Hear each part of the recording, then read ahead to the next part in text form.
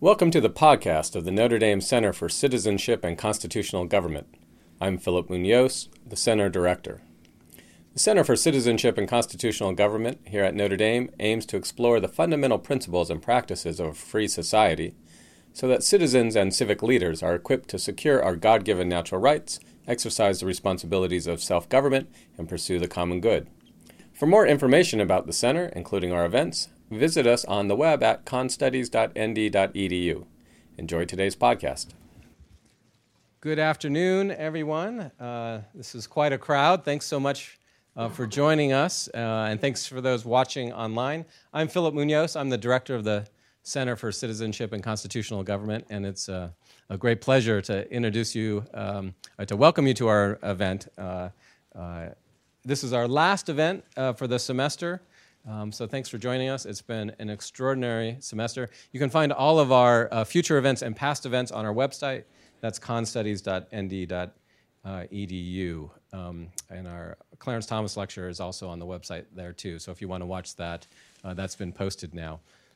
Just one announcement for a future event. We just confirmed former Congressman Dan Lipinski will be our kickoff event in January. I believe that's going to be January 13th. So look for that. That's the first week of school in the spring semester. So Congressman Lipinski will be with us.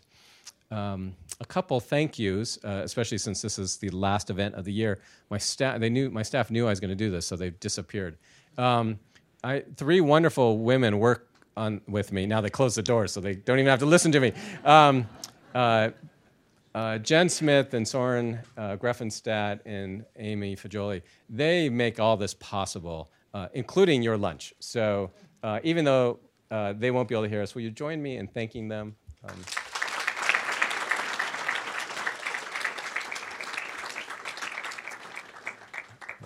Anyone who's ever run anything knows that you don't really run it, and they really do. So I'm especially appreciative to them.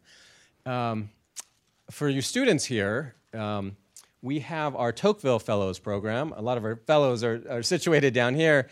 The fellows meet with our speakers. So right after the talk today, they'll have a private seminar with our speaker, and it's just a chance for them to have a small group conversation. We buy them copies of the book. I mention this to you because if you're an undergraduate interested in becoming involved with the program, we'd love to have you apply for our Tocqueville Fellowship. There's several fellows we want to get rid of, so we're looking we're looking for new fellows. So if you're interested in that, please come talk to me or come talk to Soren. We also run the Constitutional Studies minor, and so if you're interested in constitutionalism, but the philosophy and history, the principles and practices of a free and constitutional society, please come talk to me. We just posted our list of classes, and so that's an undergraduate minor, open to any undergraduate here at Notre Dame. Okay. One of the things the fellows do is they introduce our speakers. So Grace Thilkin is going to introduce our speaker today. Grace is a junior, right, from California. She's a constitutional studies minor, and she'll introduce our speaker. Grace?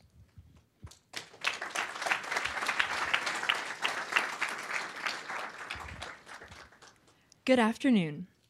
Vivek Ramaswamy is an entrepreneur and founder of Roivant Sciences, a biopharmaceutical company founded in 2014, which focuses on applying technology to drug development. After growing up in Cincinnati, Ohio as a first-generation American, Mr. Ramaswamy graduated summa cum laude from Harvard with a degree in biology, before working as a biotech investor and earning a law degree from Yale. He has since become a prominent commentator on stakeholder capitalism, big tech censorship, and woke culture, and he serves on the boards of directors of the Philanthropy Roundtable and the Foundation for Research on Equal Opportunity. He is also a New York Times bestselling author and comes to speak with us today about his book, Woke Incorporated: Inside Corporate America's Social Justice Scam, published in August 2021. Please join me in welcoming Mr. Vivek Ramaswamy. Am I using this? Thank you.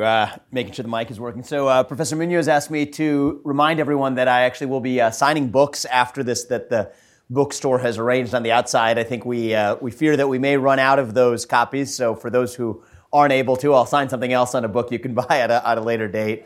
And for the undergrads, we've actually arranged for the undergrads in particular to receive a copy of the book without having to purchase it, and I'll make that signed copy available to any of the undergrads who'd like it as well. So I was reminded to say that at the outset, and thanks to Professor Munoz for the invitation to speak here.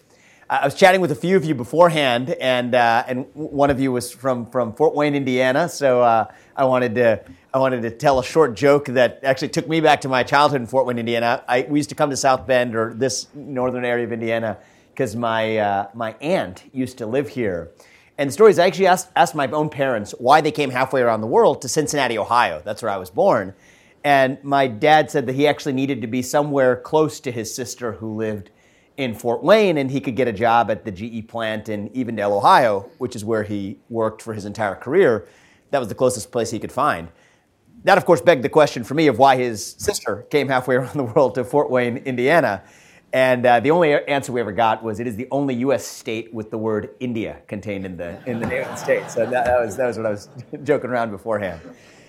So look, we've got students in the audience. I'm going to say this at the very outset that I'm going to lay out on the table what some of my true beliefs are, and they happen to get to the heart of what I consider to be some of the more contentious issues of our current political and social climate. What I'll say is that I say this as somebody who's a recent father. I have a 20-month-old at home. Your ideas aren't like your kids. If there's a better one that comes along, you can just take it and claim it as your own. And I'd encourage you to think about it more like a set of clothes. For the next hour, you can try on what I have to say like a set of clothes, see if it fits. If you don't like it, you can put it back on the rack at the end, no strings attached, full refund included. But for the next hour, I'm going to ask you to try it on like a set of clothes, and if it fits, and even if it fits partially and you go home with something different than you came with, then I would consider that a win for a conversation that we have not only in this room, but conversations that I hope continue far outside this room and for hopefully months and years to come. So with that, I'll kick off with, actually speaking of education, taking me back to an early stage in my education. Back in second grade in the year 1993 in Cincinnati, Ohio, at Evendale Elementary, when I heard Martin Luther King's I Have a Dream speech for the first time. And that was the speech where Martin Luther King famously said that I hope my 4 children grow up in a country where they are judged not on the color of their skin, but on the content of their character. And I'll tell you that dream, it stuck with me. It meant something to me because it was actually the dream that allowed my dad to come halfway around the world to Evendale, Ohio, and build a successful career at the GE plant, despite the fact that he had a thick Indian accent, still does today. It was the dream that allowed me to go in a single generation, from being the kid of immigrants who came to this country with almost no money, to becoming the founder of a multi-billion-dollar biotech company that I had the privilege of leading as CEO for 7 years. And I led that company through thick and thin. We got a number of drugs approved all the way through the approval process, several of which are approved drugs for patients today. The one that I'm personally most proud of is a new FDA-approved drug for prostate cancer. But I stepped down as CEO of that company earlier this year to address a different kind of cancer.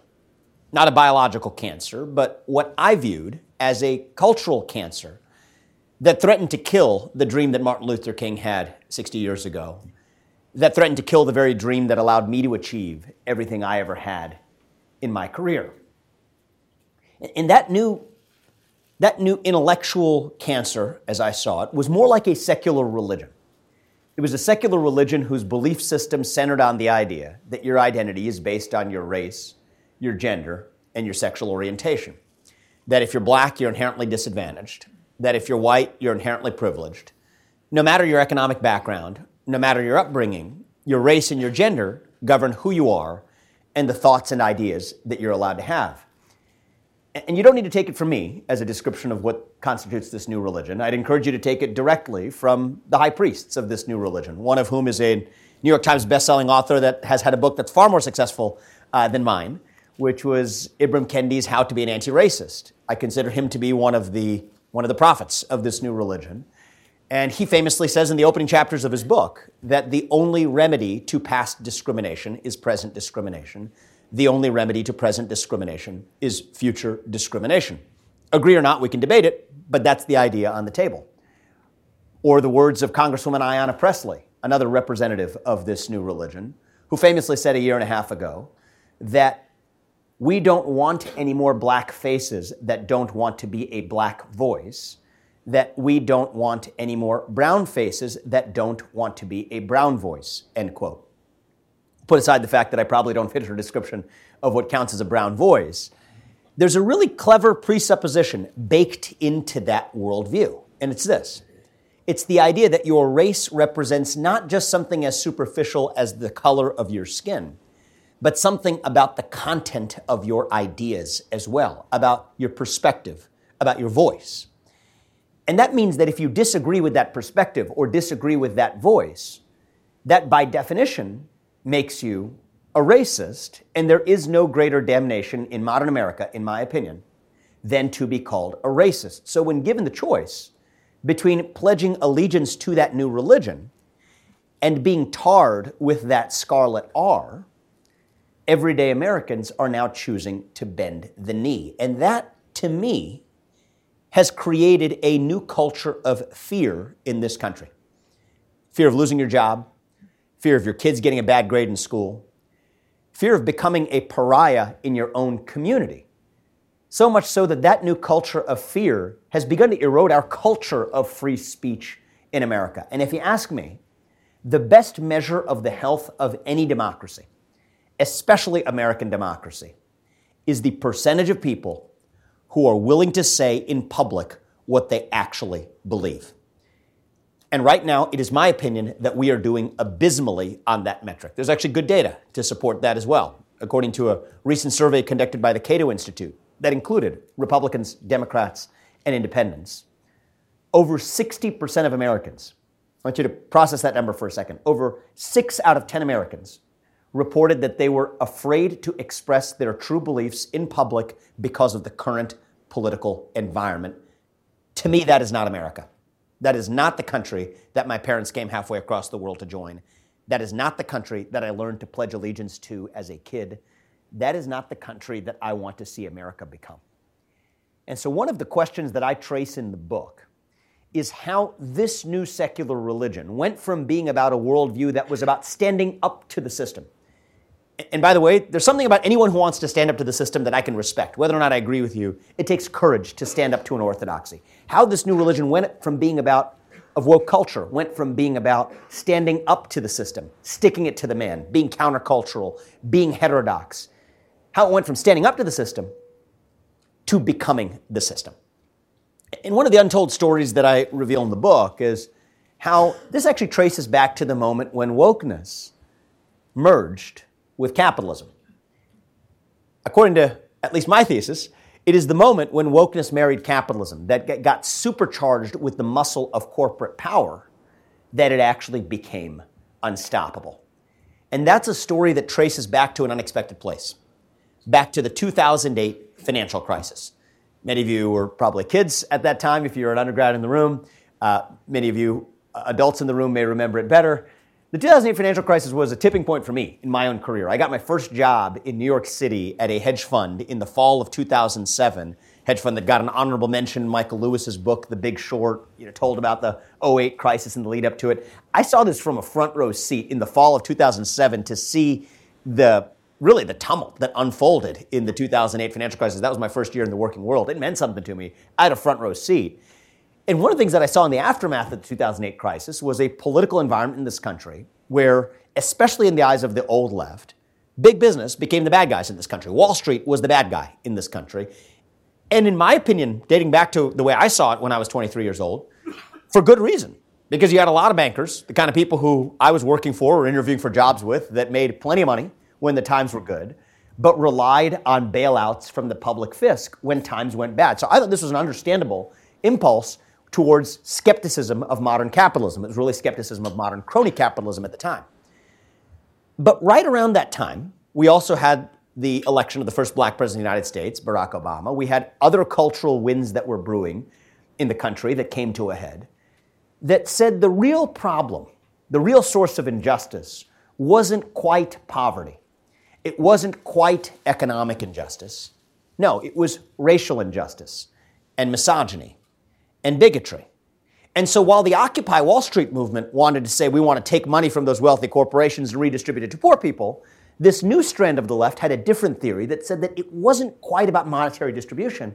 It was about some other kind of genetically inherited disempowerment that we ought to actually wake up to instead.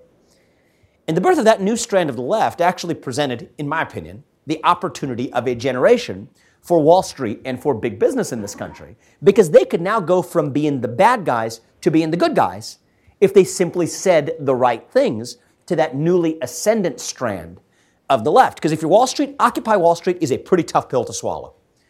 But the new woke stuff is actually pretty easy. You applaud diversity and inclusion, you put some token minorities on your boards, you muse about the racially disparate impact of climate change after you fly in a private jet to Davos. It's pretty good work if you can get it. They were happy to do it. But they did not do it for free. They effectively expected that that new strand of the left look the other way when it came to leaving their corporate power structures intact. And so as I joke around in the book, it's the story of how a bunch of big banks got in bed with a bunch of woke millennials. Together, they birthed woke capitalism, and they used that to put Occupy Wall Street up for adoption.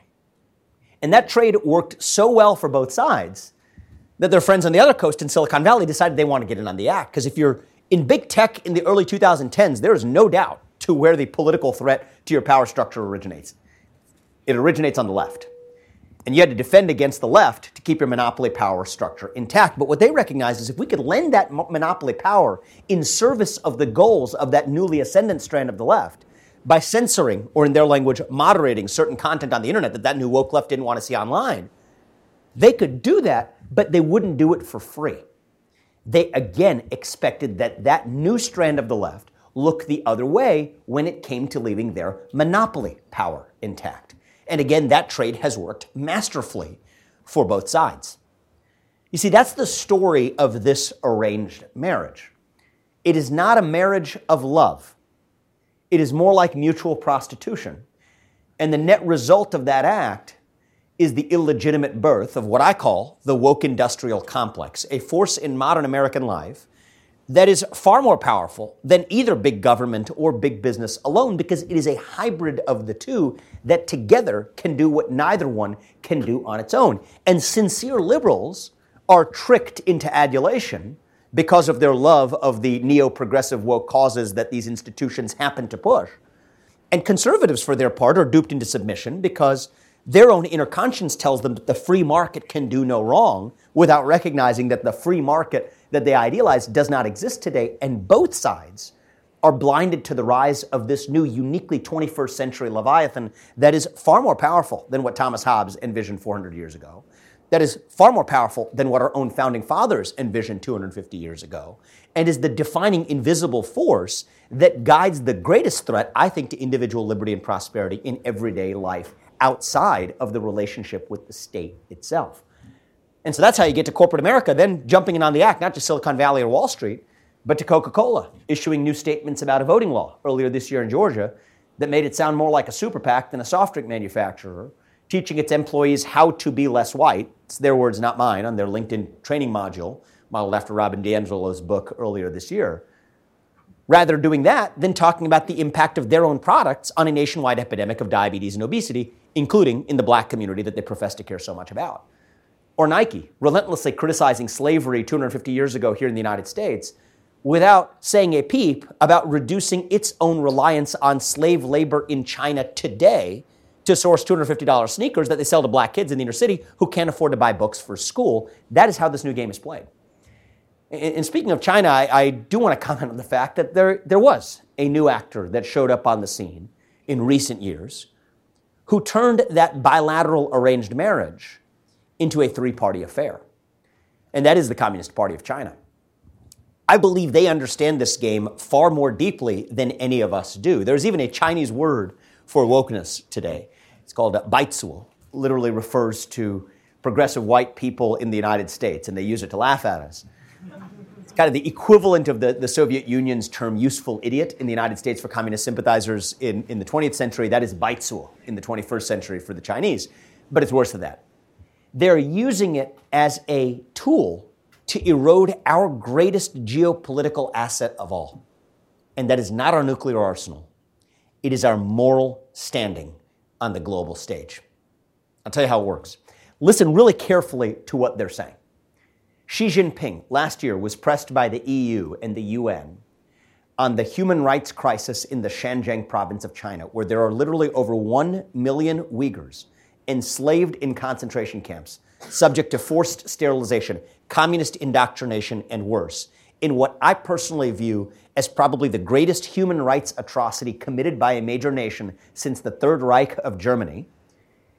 And the first thing that he says in response is that Black Lives Matter shows that the United States is no better. You think that's an accident? It's not. Earlier this year, his top diplomat comes to Alaska to a United States summit and spends his 15-minute opening statement, Yang Jiechi does, explaining that China wants to see the U.S. stop slaughtering, that is his word, slaughtering Black Americans, and that China wants to see the U.S. do better on human rights. You listen to Xi Jinping's most recent address to the EU, the number of times he uses the words equity and inclusion are remarkable for their co-opting of our own terms and our own cultural architecture here at home to advance their goals. This would be laughable if it weren't for the fact that our own corporations and other institutions as well, something we can talk about, elite institutions in American corporate life, including universities, lend implicit credibility to their moral claims.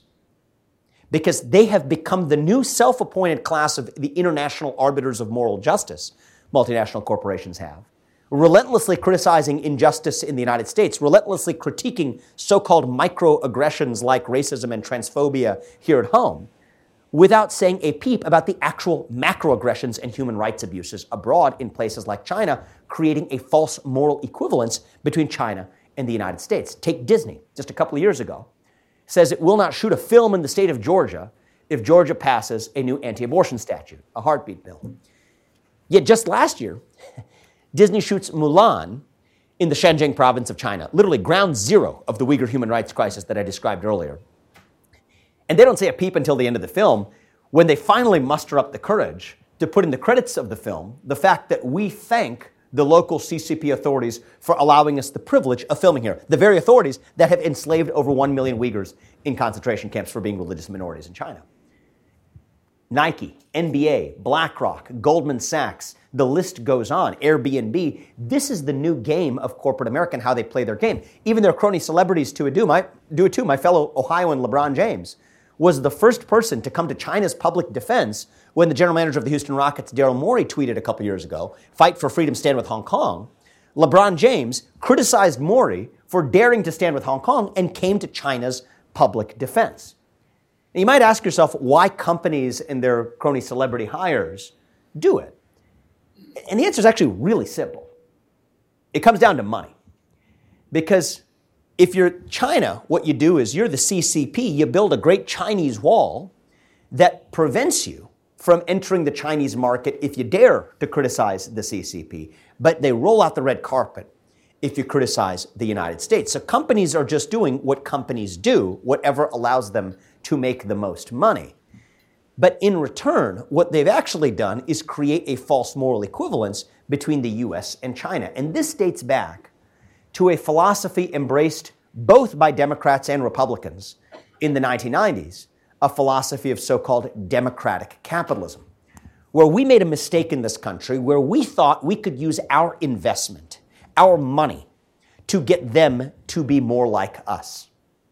Instead, they turned that game on its head, and they realized that they could use their market power, their money, to get us to be more like them.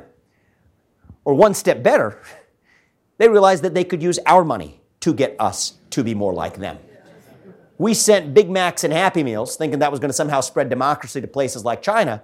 Instead, they sent back Nike sneakers and Disney movies as Trojan horses that undermine the United States from within by creating that false moral equivalence. And if you have any doubt about how well that's working, just look at the lack of accountability for the origin of the coronavirus pandemic, where any inquiry into what I believe is the most likely source for the origin of this pandemic in a lab in Wuhan was equated with an allegation of racism. You have every other virus. I'm a biology major from Harvard. I could go on a list from the Ebola virus to the Marburg virus, named after the town in Germany where it originated, to the Zika virus, named after the forest where it came from, to the Japanese encephalitis virus, which, as you might guess, was named after Japan, where it came from.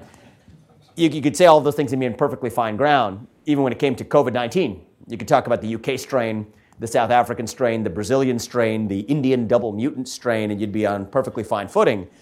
But if you say the Wuhan virus, you're immediately bashed as a racist and a bigot. You got to ask yourself why. It's that the CCP has weaponized not just the woke pandemic, not just the COVID-19 pandemic, but the woke pandemic to create a false equivalence between Chinese nihilism and American idealism. And when that happens, nihilism wins every time. So if we take stock of keeping score of where we stand in this game so far, the winners of the game are pretty clear. Progressive activists in the United States, multinational corporations, the Chinese Communist Party. The real losers of this game are the American people and American democracy itself. So the question is, what does a solution look like to this new invisible force, to this new invisible problem that I believe represents the biggest threat to liberty and prosperity in our day? And I think especially for conservatives, and I think there's a message here for the conservative movement, but I think it's more important than being about the conservative movement. It's actually about a broader American movement, a revival of what it not only means to be a person who's fighting against this orthodoxy, but what it means even to be an American in the modern moment. And I'll put on the table one of my heroes from 40 years ago was Ronald Reagan. And one of the reasons he was my heroes was that he did what he needed to do to address the biggest threats to liberty and prosperity in his era. He slashed taxes, he cut government regulations, did what he needed to do to usher in an era of prosperity whose fruits we continue to enjoy to this day. That's why he's one of my heroes. But it also reminds you of a quote from one of my favorite Republicans, probably my favorite Republican of all time, who was not Ronald Reagan 40 years ago, but was Abraham Lincoln, who spoke 160 years ago, when he reminded us that the dogmas of a quiet past are inadequate to the stormy present. And I argue in the book that the dogmas of 1980 are inadequate to address the unique threats to liberty and prosperity that we face today. That in 1980, the biggest threat to liberty in this country may have been big government. Today, it's not. It is a new hybrid of big government and big business that is far more powerful than either one alone. And there is no better example of that confluence of power than in the case of what I believe we see today with big tech censorship, where conventional wisdom, 1980s wisdom, might have said that these are private companies that are free to decide what does and doesn't show up on their websites. And I say in response to that, as a one-time libertarian with still strongly, fiercely libertarian sympathetic instincts, I say that makes sense if these companies are actually operating as private companies. But what we now know is that these companies are not making the decisions of a private company alone. They're responding to threats of the government. They're responding to statutory inducements of the government. In fact, in many cases, they're working hand in glove with the government to take down hate speech and misinformation as defined by the party in power, but that the U.S. government cannot take down directly because we have this pesky thing called the First Amendment to the Constitution of the United States. Well, one of the arguments I make in the book, one of the arguments that's I think become popularized since the book was written, is the idea that government cannot use private companies to do through the back door the dirty work that government cannot carry out directly through the front door, and that if it is state action in disguise, then the Constitution still applies. And when these companies work hand in glove, implicitly or explicitly, with the government by responding to governmental threats, by benefiting from statutory inducements provided by the government, by directly coordinating with the government under existing Supreme Court precedents that I'm happy to talk about in the Q&A, these companies are bound by the First Amendment to the Constitution of the United States, even though a normal private company in the 1980s vision of the free market would not have been. That's a principle as it applies to the online world. But we see a different problem in the offline world, where some of those same companies and more are now firing employees who refused to bend the knee to that same new orthodoxy. Countless people, including a Virginia shipyard worker, last year were fired for wearing the hat of the wrong presidential candidate to work. I personally believe that America is not a place that forces you to choose between expressing yourself freely and putting food on the dinner table, between the First Amendment and the American dream. I believe we're the quintessential nation where you get to enjoy both of those things at the same time. Well, what I believe we should do is, if we're going to have protected classes in our civil rights statutes at all, for race and gender and religion and national origin, and as of Supreme Court doctrine last year, sexual orientation, then we should add political belief to that list as well. We should make political expression a civil right in this country by making political belief a protected class in the Civil Rights Act in 1964. There's a side of my brain that says that that's the wrong way to look at this problem. That's my old libertarian instincts from inside me that say that the free market should work these things out. That if all of these silly businesses over here are firing, say it's conservatives today, in the McCarthyist era, it might have been liberals back then, it doesn't matter, let's say it's conservatives today, are firing conservatives, then these other businesses could hire them instead, and the market should work these things out. And the last thing we should want to do is use state power to apply yet another regulation that tells businesses what they can and can't do. There's a certain logic and appeal to that line of thinking, I have to admit. But here's my main problem, is that we can't have it both ways. Either we get rid of protected classes altogether, and we really trust the market to do its work for discrimination on all axes, on race, on gender, on sexual orientation, religion, national origin. Let's have at it. Or we apply those standards even-handedly by adding political expression to that list. And it's not an accident and just an act of hypocrisy.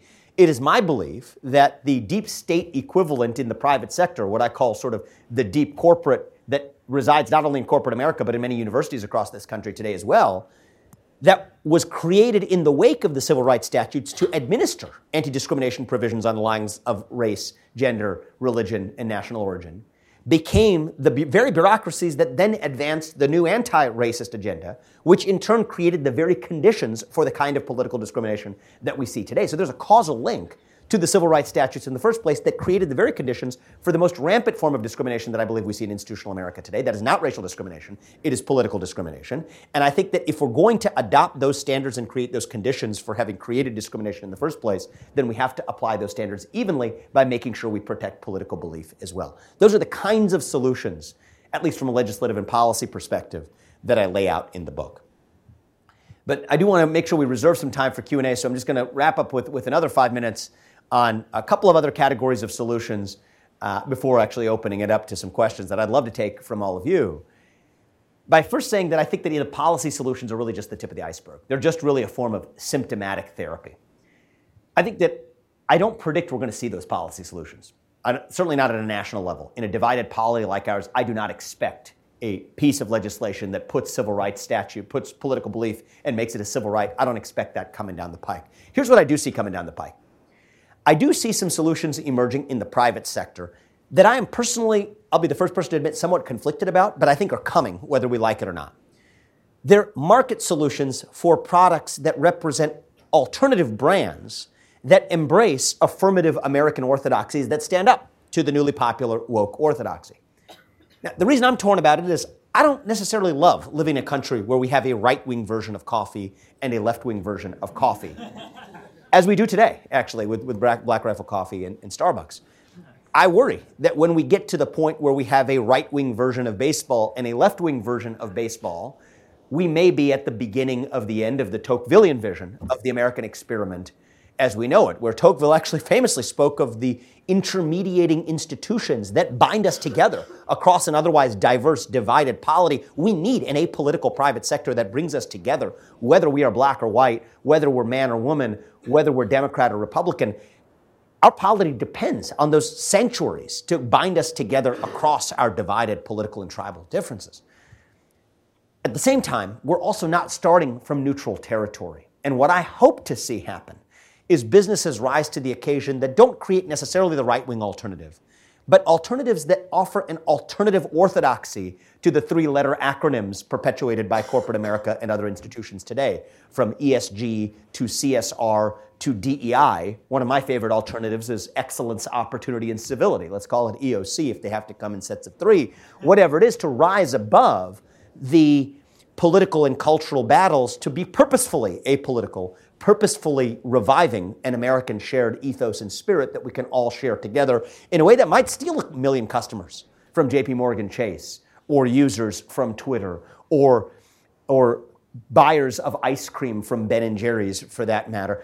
To be able to actually wake up the rest of corporate America to say that, you know what, we might have screwed that up over the last 5 years. Speak the one language that corporate America understands, which is to be hit in their pocketbook, and hopefully see a pendulum that swings back to a normalized, depoliticized private sector. Whether or not we like it, I think that's coming. I have, for better or worse, the privilege of being at the forefront of seeing and possibly even in being invited to invest in and spawn many of those opportunities, something that I am conflicted about, but I think is coming nonetheless.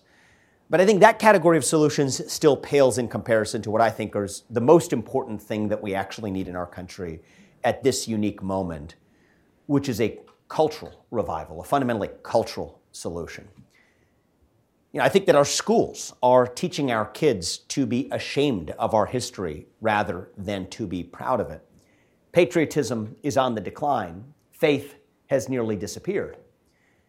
If I ask you the question of what does it even mean to be an American in the year 2021, I don't think we have a good answer to that question. And I personally believe that our lack of an answer to that question is the black hole at the center of our nation's soul. And when you have a vacuum that runs that deep, that's when darker philosophies begin to fill the void. That is what makes wokeism and its close cousins of scientism and postmodernism more broadly the equivalent of opium for the modern American soul. I'm part of a generation of millennials, people younger than me, Gen Z, who are hungry for a purpose, hungry for a sense of identity, hungry for meaning, hungry for something bigger than themselves. But we've forgotten all of the ways in which America itself, as a nation, can be that purpose, can be that identity. You see that we are so morally hungry for a cause that's left unfulfilled by the kinds of things that used to fulfill that hunger for purpose and meaning. We have a God-sized hole at the center of a generation's heart that if God doesn't fill that vacuum, if country doesn't fill that vacuum, then something else is going to instead. We have a moral hunger that we're trying to feed with the equivalent of fast food, going to Ben & Jerry's and ordering a cup of ice cream with a cup of morality on the side, thinking that's going to do the trick. It doesn't work that way. We hunger for more substantial fare. And the beautiful thing about America is that unlike most nations in human history, we were actually built on the idea that we were a vision. We weren't even a place. We were a vision of what a place could be. And that vision was to be sure, plural in nature. But at the top of that list of ideas was actually that dream that I told you about at the very beginning, the American dream. The idea that no matter who you are, or where your parents came from, or what your skin color is, that you can achieve anything you ever want in this country with your own hard work, your own commitment, and your own dedication. And by the way, the fact that you will be free to speak your mind at every step of the way as you do it. That is the American dream. Now, you might hear folks on the other side say that that's a lofty, high-minded vision of what America stood for, but America's never lived up to those ideals. America's hypocritical since its inception, that we're a flawed nation because we've always fallen short of that vision. And you know what I say in response to that? I say that somewhere deep down in there, they're actually right. America wasn't perfect at its inception. America isn't perfect today.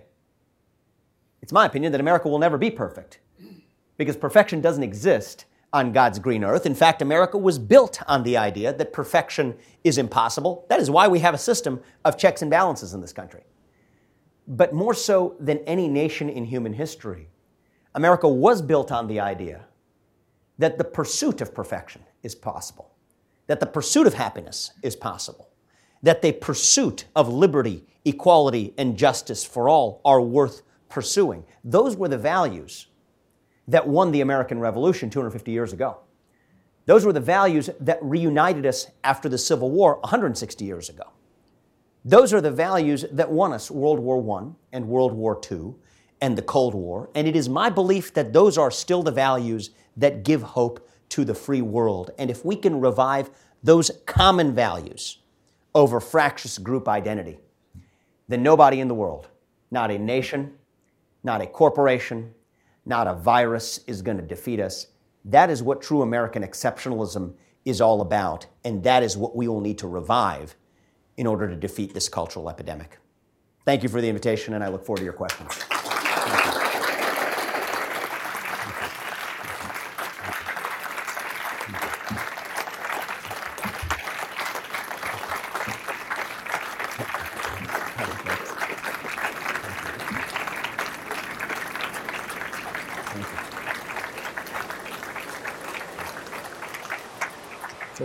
Professor Munoz, you tell me how to take the questions. I'd love to prioritize questions from folks who want to push back on things I've said, but we'll take questions from anyone. Okay, good. We do have a tradition in the program, which is we always invite our undergraduate students to ask the first question. So any undergraduates, and I'm going to pass the microphone around. Always a dangerous thing to do, but students, you set an example. Short questions, because we have a lot of people, and tell us who you are, where you're at, okay? Zeph, we'll let you go ahead and go first.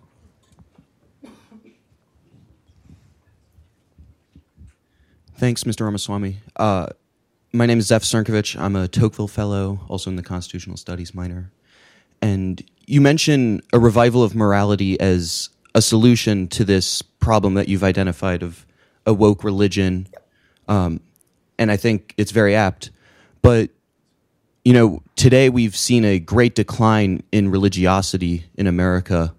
And, yeah, it's not clear that there's kind of a hope for growth anytime soon in that regard. So I guess I was wondering if you could expand more on the role that you see religion playing in combating this woke ink, and how religiosity can be re-inspired. Yeah, so I agree in spirit with what you just said. As a semantic matter, just to put a fine point on it, I'll say that I disagree that religiosity has declined. It's just that the religiosity as applied to new secular religions have taken the place of religiosity that's centered on God. And I think that, you know, when you stop believing in God, you don't stop believing in anything. You just relocate your beliefs to something else. I think that's what the siren song of postmodernism is all about. Now, I think there's actually there's some clever legal arguments embedded in that. One I can't resist mentioning that's in the book, which I think is an example of fighting back. Actually, the Title VII prohibition on the discrimination on the basis of religion doesn't simply prevent you as an employer from discriminating against an employee on account of being religious. It also means you can't, as the employer, force your employee to bow down to your religion. Actually, if you think wokeness meets the Supreme Court's test for religion, for all the reasons that I argue in the book, I believe it does. I actually think we see rampant Title VII violations today on account of the civil rights statutes as they exist. So that was a side point I just wanted to comment on that related to one of the policy solutions that I mentioned before. Look, I think that the answer to that can't begin with the state. I think the answer to that can't really begin anywhere other than in the family, with a cultural revival and a revival of the family as a structure for inculcating a belief system that we pass on to the next generation.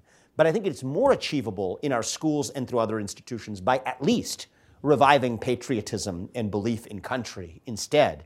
It is not a complete solution, but I think it will be a sufficient solution to address the worst of the cultural epidemic that we've seen. I'd personally like to see a revival of civic education in our country. I'd like to see civic education woven affirmatively into primary education in a mandatory way, grades 1 through 12, including, by the way, civic service, mandatory civic service woven into primary education. That's a controversial thought on the left and the right for different reasons. But I personally think that you cannot value a country that you inherit. You have to value something that you have a stake in building. You know, I think the libertarian instincts in many of us may be offended by a sensibility like that. Well, I'm not talking about doing it for adults who are free agents. There are, in every sense of the word, we recognize that even being the most free versions of ourselves as adults require being fully formed citizens before we become adults. I think the idea of making a personal sacrifice in an even way is something that restores the idea that we help create a nation that we can be proud of because you actually had a stake in building it. And I also think that one of the things I frequently say in responding to, let's just say, people have different policy perspectives than I do from the left that call for a redistribution of wealth or whatever in the country. I'm not a big fan of that because I think that part of a culture of excellence, which is part of what it means to be American, a culture of excellence demands, in many cases, inequity in material outcomes so long as we all start from the same place. But here's what I am open to talking about, is not so much a redistribution of wealth, but a redistribution of civic duty. And I think that we are ripe for a conversation about a redistribution of duty. We have a political theorist here, John Rawls wrote A Theory of Justice. If there was a sequel to that I would write, I would call it A Theory of Duty, where we actually talk about the ways in which we bear our duties evenly as citizens, whether we're born to parents of kids rich or poor, black or white, inner city or suburban, and restore the idea that we bear our civic duties evenly no matter who we are or where we were born. And against that backdrop, I think we might actually find psychic security in the idea that certain people may go on to be more successful in different domains than others. And that's okay, because green pieces of paper are just green pieces of paper, but we have a common belief in something greater, in a shared nation, that at least binds us together and fills some of that moral void. In a deeper sense, I'm not going to argue that it fills all of the moral void at a deeper inner spiritual level that we may need, but I think it will be a leap forward from where we are today, and one that's more possible to achieve through institutional life, through civic education, through our schools, et cetera, than the solution of really filling the truly God-sized vacuum in a generation's heart that can only be filled at home through a revival of the family itself. Okay, another student question? Gracefully come over here to Brian. Brian, introduce yourself. Hi, Mr. Ramaswamy. Thank you very much for coming and for your lecture. My name is Brian Joseph. I'm a sophomore in the Tocqueville program. And I was particularly interested by your discussion of antitrust law in your book. Now, you mentioned that antitrust law, as it's typically practiced, as it was, decided in the progressive era with stuff like the Sherman Antitrust Act, is inapplicable to this particular problem, given the fact that we're not dealing with price fixing, but idea fixing. So I wanted to ask you, what do we really do about that? Because in the legal sphere and the political sphere, that would be kind of hard to change, I would say, that to particular those statutes. It'd be kind of hard to incorporate solutions to idea fixing. You mentioned the judicial route through some theoretical legal arguments you mentioned in your book, and also some policy arguments, but I wanted you to articulate that more clearly. Yeah, well, the first thing I want to thank you for is actually being truthful about the fact that you read the book. Because one of the things I've found people say, read the book, and I do this myself too, read the first chapter, last chapter, skim the rest. Man, you get to get to the antitrust part. You really read that book, so thank you for that. So one of the cases I make is that I think antitrust law is a bit of a lightning rod that, in some ways, a feigned retreat, the equivalent of a tactic in warfare called a feint, where you go in the wrong direction to sort of take your enemy there to ultimately actually seize the victory in the end. I think that's what big tech is doing along the axis of antitrust law, which was designed to police abuses of market power that allowed you to gouge consumers on price. I don't think that's actually what we're seeing today. Most of big tech's products are available to consumers for cheap prices, often for free. Consumer choice is widespread across products that make our lives easier in a lot of ways. I think that's the wrong place to look. That's why they run circles around the House Financial Services Committee every time they're subpoenaed to talk about them about antitrust issues. It's the wrong conceptual vocabulary of the 20th century to address what's a uniquely 21st century problem of a monopoly not on products, but a monopoly on ideas. And if you take those 4 big companies and break them up into 40 small companies, if all 40 of those small companies still adhere to the same ideological orthodoxy as most startups do today, as most venture capitalists already do today, that doesn't change the monopoly on ideas that effectively operates according to the principles of an ideological cartel, not a product cartel, but an ideological cartel that punishes the defector. It's the way actually a normal economic cartel would work. You punish a defector who ultimately sets a lower price by effectively eliminating them from the cartel. You do the same thing with respect to now this ideological cartel by punishing anyone who defects from that ideology. So it's an incomplete solution, but I think the lowest hanging fruit is to go after the nexus to state power itself. So I think that a lot of what you see when that House Financial Services Committee subpoenas them anymore, what they're saying is if you don't take down hate speech and misinformation as we, the party in power, define it, then we're going to come after you. Then we're going to break you up. Then we're going to make it swift. Then we're going to make it aggressive. And almost all of those are actually exact quotes from hearings in Congress and in the Senate over the last year. And so these guys then fly back to the other coast on their jets and they decide to do what they were effectively told to do by the party in power. Oh, and by the way, they don't have to be worried about being sued by ordinary citizens in state court over it because there's this other federal law called Section 230 of the Communications Decency Act that says that they're not liable for taking down content that is otherwise constitutionally protected, whether or not such material is constitutionally protected. That's exactly what the statute says. Never seen a statute like it before. Congress explicitly trying to allow companies to sidestep and do indirectly what Congress can't do directly. So I think that goes to the theory of recognizing that if it's state action in disguise, as I believe it is rampantly today in the realm of big tech censorship, then actually the standards according to which we have to measure their behavior are not the standards that we normally apply to a private company, but the standards that we apply to state actors themselves. That includes the Constitution, that includes the First Amendment to the Constitution. So that's what I see as a more promising set of solutions than where I see a lot of the populist wing of the Republican Party heading towards antitrust solutions because they don't know what else to propose. Okay, let's open it up to anyone. Let's go to the back. We have Benjamin and then...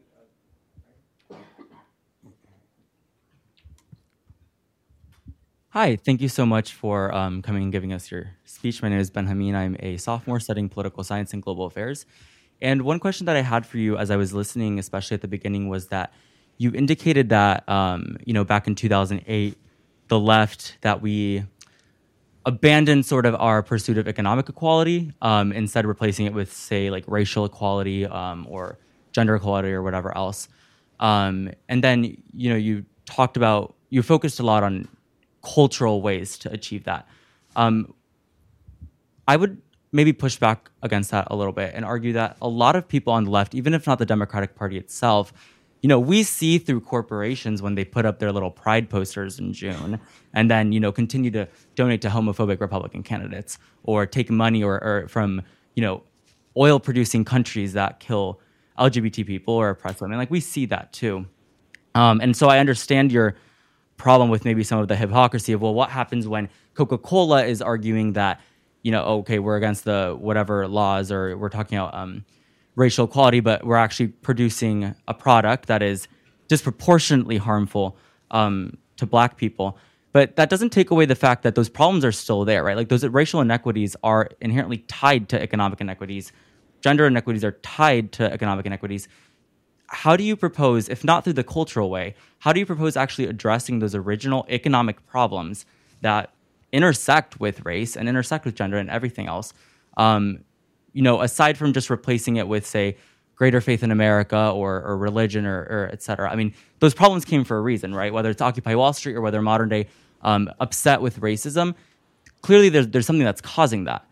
So I just kind of wanted to know what your proposal would be to solve that. Yeah, so thank you for that question. I think it's a good one, and I think it's a prompt for a longer conversation than we'd be able to have here. But that's exactly the point. It is at least an entry point to a conversation that we'd be able to have.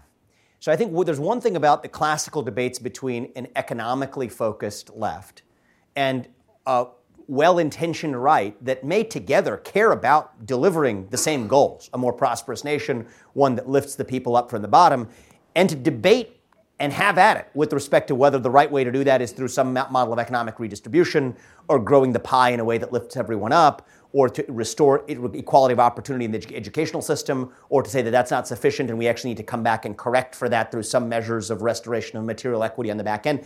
Let's have those debates. I wanted to put my cards on the table, both for the purpose of this talk and in the book, that I tend to be, in many of those debates, on the conservative end of that camp. That's not my essential thesis in this book or in most of the work that I'm doing today. What I'd love to do is to create the conditions where we could go back to talking about those ideas and having those debates out in the open without fear of excommunication from a new church that has co-opted different ideals along the axes of race, gender, sexual orientation, the axes of genetic disempowerment, to be able to equate any entry into that debate with an allegation of racism or misogyny or transphobia or whatever label is affixed to it, that today is tantamount with actually ending the debate itself. And so what I'd love to see restored is a culture for the Democratic Party in America that goes back to arguing about economic class and economic injustice and economic inequality, even if I probably will disagree with most of their proposed solutions. I long for the day where that becomes our modus operandi for political debate in this country. I don't think that's going to be good for the Republican Party because I think it's going to make the Democratic Party more successful electorally too. That's a side note, but I think it's going to be better for our country because it ultimately elevates a standard of political discourse that allows us to work these questions out in the open through free speech and open debate. And that brings me to sort of a definition of a term that you hear bandied around a lot these days, cancel culture. The way I define cancel culture is the use of force rather than free speech and open debate to settle a political question. That includes economic force, firing somebody. That includes technological force, deplatforming somebody. That includes, in certain countries in the world, and hopefully not ours anytime soon, military force. But we'll see.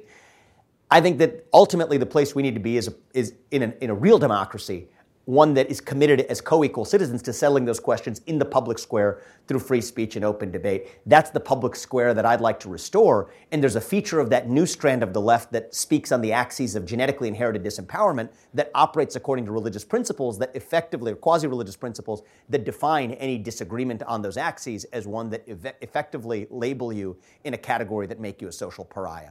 That's actually where I'm taking aim in the book. That's my principal aim and focus. If we were back to a political discourse in which we're talking about tax rates or regulation or regulatory policy, I'd have my views, but I'd probably go back to running a company or whatever it is that I'd want to do. But I think that losing the ability to at least adjudicate our questions through talking about them in the open, it's called the First Amendment for a reason. If we've lost that, we've lost everything. So that's kind of where I'm coming from. And I would love nothing more than to see that culture restored, as you suggest. Okay, Grace, I think there's another question right by you. And then we'll come over here. Hi, Luke Robson. I'm a law student here. I'm in Professor Munoz's class. You brought up this idea of right-wing versus left-wing baseball, and I agree that if that's in a lot of ways that's where we're heading with some of these market solutions. You see Rumble showing up as a potential, or somebody who's trying to take down YouTube, which isn't going to happen. You see Parlay starting up, and that's already running into issues. And then you brought up these Tocquevillian institutions or Burke's Little Platoons. I'm wondering if you... So right now there have to be certain organizations, groups that are trying to support these little platoons, these Tocquevillian institutions in real life. And we can sort of fight over the law all we want, but at the end of the day, if we get legal change, that means nothing if there's no cultural change. We need to get back, like you said, to this cultural revival. One organization that I think of is Hillsdale's K-12 initiative, which is starting these classical charter schools all over the nation to help people sort of recover an American identity and help out with this cultural revival. I'm wondering if you have other organizations. I mean, we're at Notre Dame. There's plenty of cash in the room right now. And sometimes people just need a little bit of help pointing that cash in the right direction. So I'm wondering if you have any other organizations or institutions that you think people should be looking at to support these legitimate Tocquevillian institutions. Sure. So Let me just add, there's one right answer right now. It's right behind you. there you go. Exactly. I would be remiss to not point out the educational institutions that start right here at home. And so, look, I think that I think they're going to fall in a few different categories. I think some of them are going to be nonprofit institutions that rest outside of the educational sphere. There's this thing about starting nonprofit institutions that this is a discussion for another day, but I'd love to see operate according to the same standards of rigor as you see in market forces bring to bear in the private sector. So I am toying with the idea of actually starting such a nonprofit myself under the banner of the American Identity Project, reviving a sense of shared national identity. You'll hear about it if I do, but I would only do it if I was truly committed to it. I think that a lot of other people are similarly well motivated. I think that any efforts that focus on the revival of a shared national identity, whether that's in education, whether that's in our private sector, whether that's in other spheres of our lives, that's, I think, something that I think is particularly important. I think institutions in universities are especially important because I do think that higher education, in the name of advancing liberal ideas, have actually been one of the great execution sites of liberal ideas or classical liberalism itself. One of the stories I talk about in the book was actually my favorite story about Christ that I read at St. Xavier High School, where I went to high school despite the fact that I'm not Catholic. A lot of St. X alums come here to Notre Dame. I read a story about Christ that was from Dostoevsky's book, The Brothers Karamazov, and there's the chapter entitled The Grand Inquisitor, where it tells the story of how Christ came back to Earth during the height of the Spanish Inquisition. And he's spotted in Seville, Spain by the Grand Inquisitor himself, who recognizes Christ on the street and locks him up in the prison cell. And the peak of the chapter is the dialogue between the Grand Inquisitor and Christ. And what the Grand Inquisitor tells Christ is that we, the church, don't need you anymore. In fact, your presence here impedes our work, and he sentences him to death the next morning. And I won't spoil the story of how the story ends, to talk about that in the book and my reaction to it. But I think any institution that is standing up to that new orthodoxy, that has the courage to be purposefully countercultural at a moment where you have institutions from a prior era that may have been the safeguards of classical liberal ideas of free speech and open debate and individualism and ideation and idea meritocracies, that today have become actually the executioners of the very ideas they were supposed to safeguard. I would say look within those institutions themselves to find the actual nodes of the counter movement that often needs support, because fear is more naturally infectious than courage, but an act of purposeful courage can be pretty infectious too. So with that said, I think that's a fair pitch for your program here, Professor Munoz, but I think I'm a big respecter of, I'm a big fan of what Hillsdale's doing. I spoke there a few weeks ago, and I think there are efforts like it spawning across the country. It's not a coincidence that this center is the one that invited you. Yeah. There was Grace right next to you, the lady right here that had a question right in front of you. Ma'am, did you have a question? Right next to you. Thanks. I'm Melisha Antonio. I'm in the PhD program in theology here at Notre Dame. I wholeheartedly agree that every American citizen should be educated in civic virtue and know their civic duty. But do you think there's any particular civic virtue or duty for the upper classes, those that have not just financial capital, but social and cultural capital? And I ask this just because it is a trend in moral theology books on social ethics right now to stress throughout the books equality of rights and equality of duties and responsibilities, but then they come to the solution of how to make that come about, and they look to the upper classes, but without having really justified that throughout the book. So do you have some thoughts on that? So I generally think that if we can start from a blank slate in the next generation and begin from even terrain and say that your civic duties are shared evenly, the civic service, perhaps even a component of military or quasi-military adjacent service that comes with your attributes as a citizen, that actually is the right starting place from which to cultivate an idea that we're co-equal as citizens, even though we may end up being unequal in our talents as athletes or musicians or businessmen in the private sector or academics in the academy.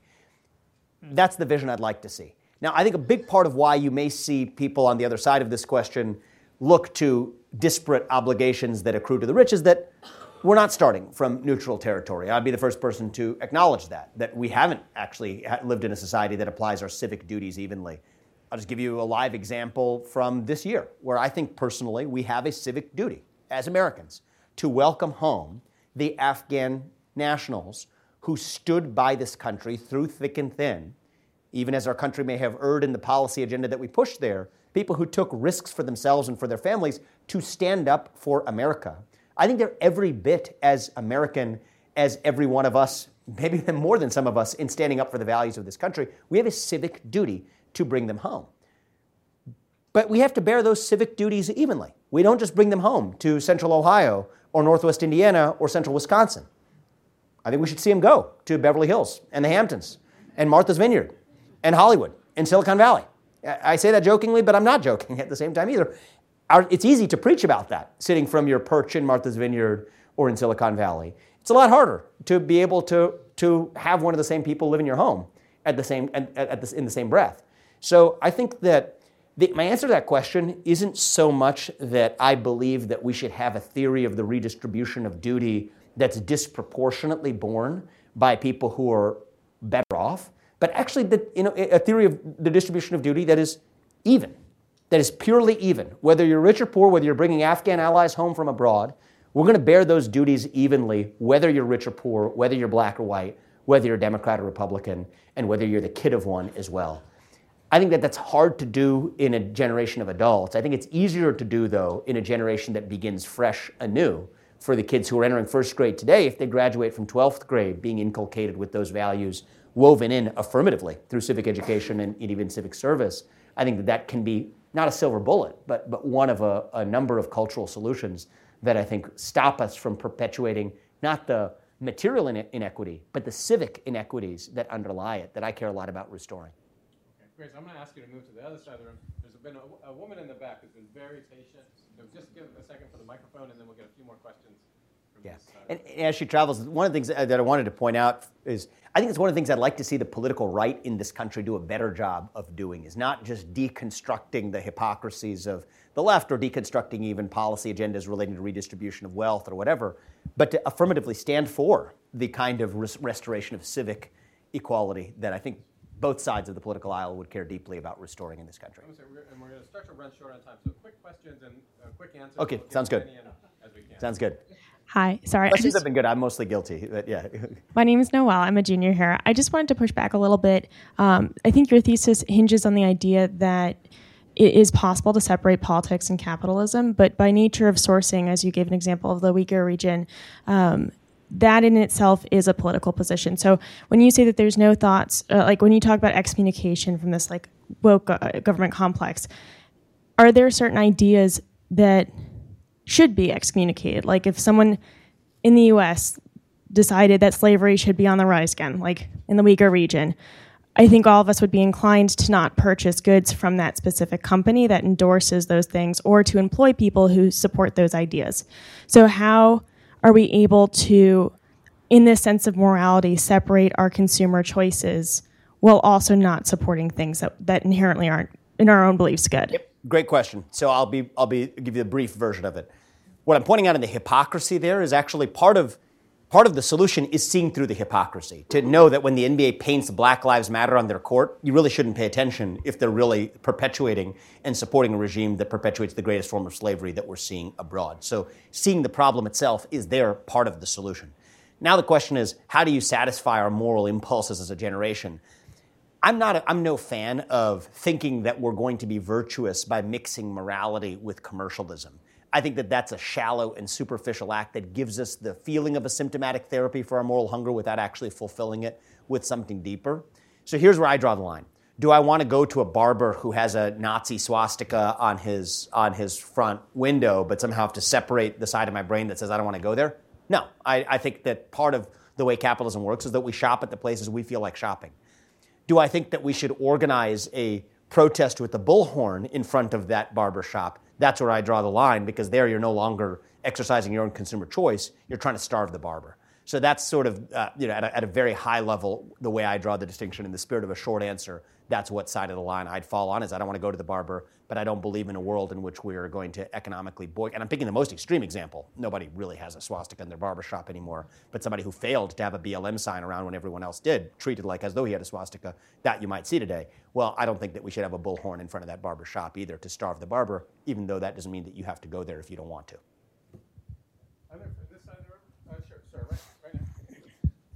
Thank you. I think I'm the first non-student. I work for one. I'm sorry. Yeah, I work for an avionics company as an engineer. More than 100 customers, and we have government, military, and commercial contracts. So there's a mandate. I'll come back to that, but I've heard the word culture used a lot. And as you were talking, I said, what creates culture?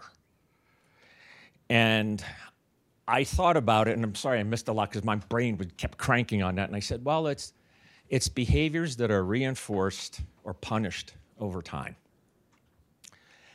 And then I thought, okay, in my work situation, one of those companies, where they had a question and answer session about this mandate. And my question was, is the mandate ethical? And I used the Nuremberg Code to say that it wasn't. What startled me afterwards, you got a couple people, I'm trying to get to fear, because this was another thing, and I'm sorry for jumping around, but you said that courage can be infectious too. And I think I'm going to go home and ask my wife, are you ready for me to lose my job? Because 2 vice presidents were at this session, question and answer session, and they came up to me and to my little cube and said, thank you. And I drove home that evening and said, why did they whisper? There were 2 directors that did the same thing. Discussions around the water cooler that ensued was, oh, by the way, I sent a letter to the CEO. And they assured me he read it. I condensed everything down to 3 pages. And I said, where I work, I see placards of our military people and the work that we do to protect them. This unethical mandate makes me wonder, what the hell are we defending? A couple people came up and said, thanks. But I told the CEO, can my company take the lead, get together with all these other companies, and say, we're stopping work. This is unethical. We teach our employees about ethics. We're stopping work, and find out who has the strength. And then I said to my colleagues, what if we all walked out? And I got a big laugh when I said, let's all these corporations tell the government, no more work, stop. Where are you going to get your hardware from and software? From the Chinese and the Russians? That got quite a laugh, but I said, I'm not joking. Who has the power here? So I respect the spirit of your question because I think it channels the way that so many quiet Americans feel today. Look, I think that public policy can create the conditions for a cultural revival. It can take the horse to the water, but at the final act is going to have to come from actual individual resuscitation of living out the culture that we want to see, to as Gandhi said, be the change we want to see in the world. But I don't think that we're even doing the first thing yet. So that's, I think, making political belief a protected class, for example, one of the things that I argue vehemently for in the book and elsewhere, I think creates the conditions for people who don't have to go home and ask their wife whether they're going to have to be prepared to lose their job or take the risk of not putting food on the dinner table just because they express themselves freely. So the thing that I stand for more than anything else is a restoration of a culture where we can all speak our minds freely while giving our neighbor the same courtesy in return without an expectation that the neighbor is going to agree with what I have to say. I want to parse that from being really careful from the use of force to fight force in response, which I am sympathetic to perhaps the need for some of that in the short term, maybe. But I think in the long run, I care about having a country left at the end of it too, rather than winning a culture war where both sides may risk accidentally joining the same church under a different name. In my definition of cancel culture earlier, I'll stand by the same definition as the use of force rather than free speech and open debate to settle a political question. And so if you want my opinion, the part that speaks to me and that I would say absolutely we ought to be able to restore is a culture where people don't whisper by the water cooler, but are able to stand and express their true beliefs of why they stand up to the orthodoxy that they feel is being imposed on them by their employer without fear of economic punity for doing it. The side of the line where I probably don't fall on the line is to say that we're actually going to boycott and stop doing our duties in a way that may take the risk of leaving this country worse off or buying our software from the Chinese or the Russians to do it and use that lever of force to get to the same place. I think courage without force is, I think, where I come out on that line. But those are debates we should be having, and I'm not saying you're wrong to contemplate what you're contemplating, but I'm sharing with you my opinion. That's where I come out on a question like that. Just one last comment. I'm grateful for this place. I have hope for the young men and women who spoke today. It gives me hope for our country still, so it's good to see. Thank you. People. Thank you.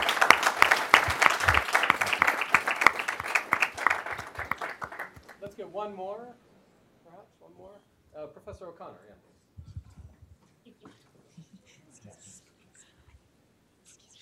And then Grace, I'll have you bring the microphone up afterwards. So this is a pushback on exactly this last question, because I don't see any empirical grounds for the hope.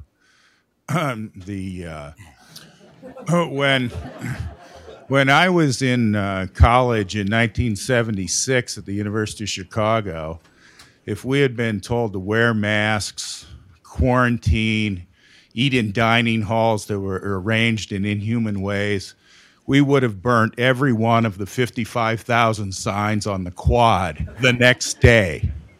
My students all conformed and complied. They've been primed and groomed. I don't recognize them as Americans in the way I was an American in 1976. The task of cultural renewal is much more difficult than what you're making it sound. Well, I think whatever our famous famous quote from JFK had it, we do these things not because they're easy, but because they are hard. And so I don't mean to make light of the task that's ahead of us. I wouldn't have stepped down from a comfortable position of a well-endowed company that I had built and grown to focus on the efforts that I am as an author and activist now if I didn't think that it actually took real effort from real Americans making real sacrifices to save a country that is worth saving. And I do think that's the position that we're in.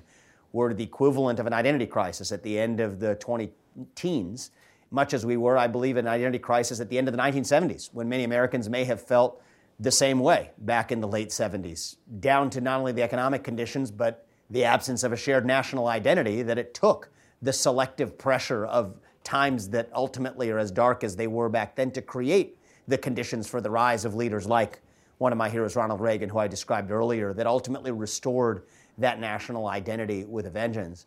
I'm with you that it's not going to happen naturally. This isn't just a moment where which I sometimes find in armchair conversation, it's as though it's a law of physics. The pendulum's going to naturally swing back because it always has. It only has because there were brave Americans who were willing to step up and make sacrifices needed to do it.